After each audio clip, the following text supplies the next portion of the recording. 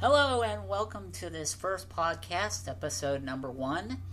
And it's a nice day out here in the Tennessee Valley right now. I am joined by Andy, KB9ZDS, who's a volunteer examiner for the Huntsville Ham Fest. Good afternoon, Andy. How are you? I'm doing great today, Mike. And can I actually find out how long have you been a licensed ham operator, and when did you get licensed? March of 01. And can I ask you, what's your favorite thing about being a ham operator? What got you hooked into it? Well, actually, this is going to be it may seem a bit funny, but my mom is an avid garage door. She actually found an FCC book, and she thought that I would be interested in it, and all I knew at the time was that it was an FCC Part 97 book, having no idea what Part 97 was. And I read a little bit about it, very quickly realizing that it was the amateur radio guidelines from about 1986. And so I proceeded then to do my own research. I actually found the Gordon West study material for the current year. And after receiving a technician class Gordon West book for Christmas, proceeded to study and take my first exam. Now, in that study guide, it brought up the Amateur Radio Emergency Service, which I quickly joined as soon as I got connected to the radio service itself. This is well before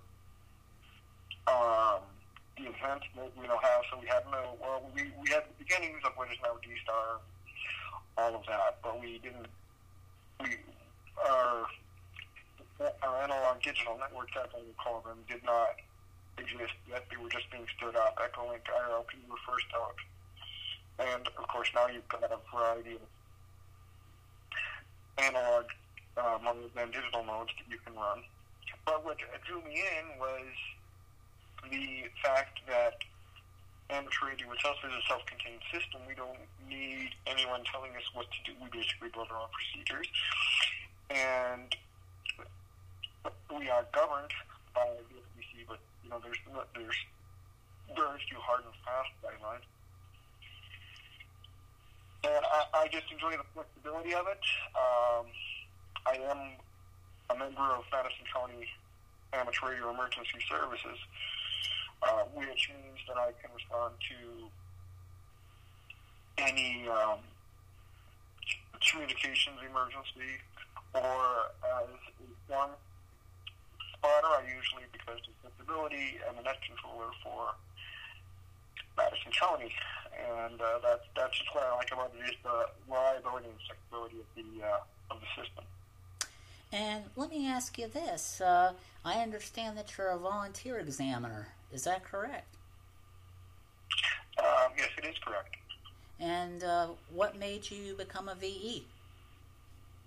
Well, after I got into the hobby, I just wanted to be able to spread others. Now, of course, as a technician and a general class operator, you can't do that. Well, technically, a general can test a tech, but a technician cannot give a test to another tech. So the current system is for everyone to have an extra class license, which I achieved in 2004.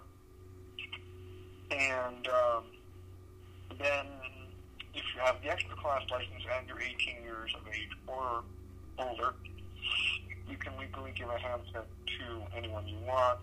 The guidelines for how to do that are spelled out in the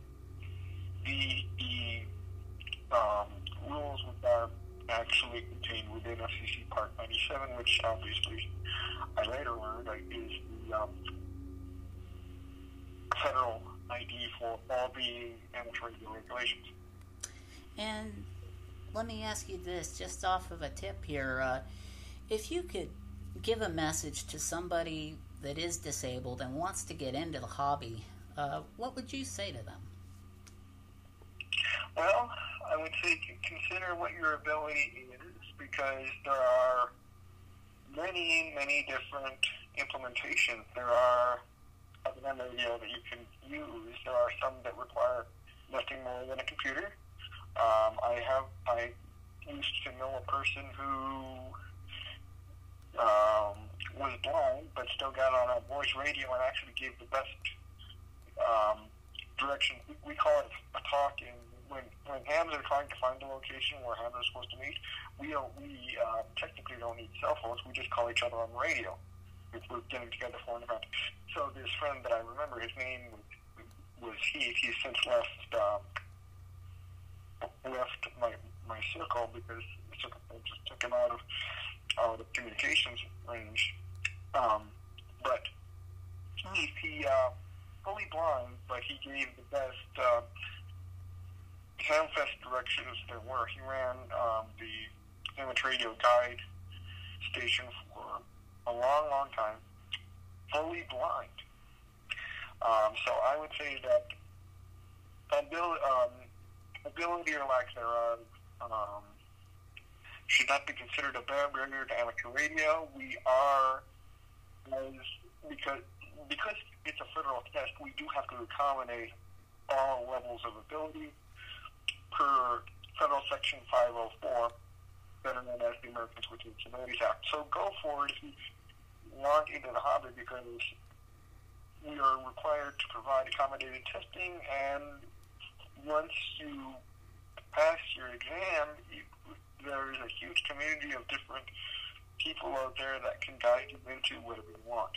For me, it was amateur radio emergency services. For others, it's long-distance communications. For some, it's working with amateur satellites. Yes, you heard me right. We do have satellites up there.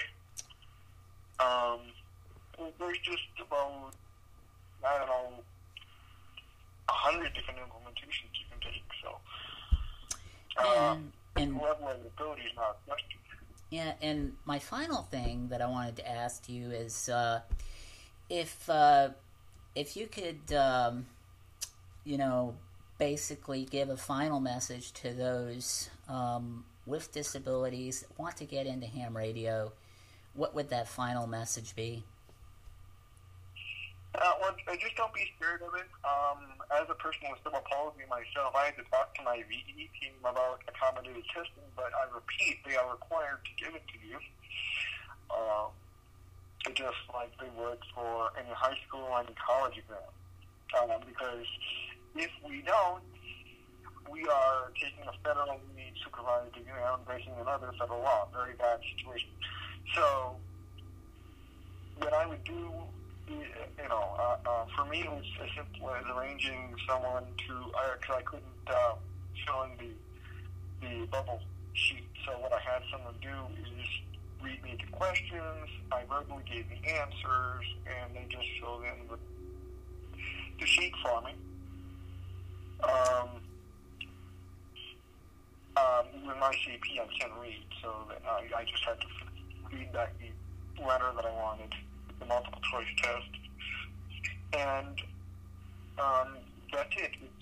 It's up to 3 multiple choice tests, depending on how far you want to go, because we currently have technician level, general level, and extra. I won't go into detail about what each of those mean, but each progressively gives you more and more privileges on the radio frequency spectrum, with extra class being top dog.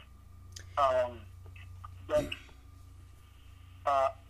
I emphasize, talk to your VE team if you want to get into radio, or talk to whatever organization you find that knows about radio, who will eventually be able to guide you to the correct resources. For me, it was as simple as getting an accommodated test and just studying. There are a lot of resources out there to do a test simulation before you take the real thing. So if you've got any type of anxiety before hitting the real thing, you can practice on various websites. Take 50 of them if you want before you take the real one. Well, I appreciate you, Andy, taking this time to do this interview, and be sure to look for it here in a little while and everything, and hope you enjoy the rest of your afternoon. I'm sure I will. Just despite what happens to be going on in the United States and around the world, this state, we're trying to make the best of it, keep everything running, and really adapting. All right. Take care.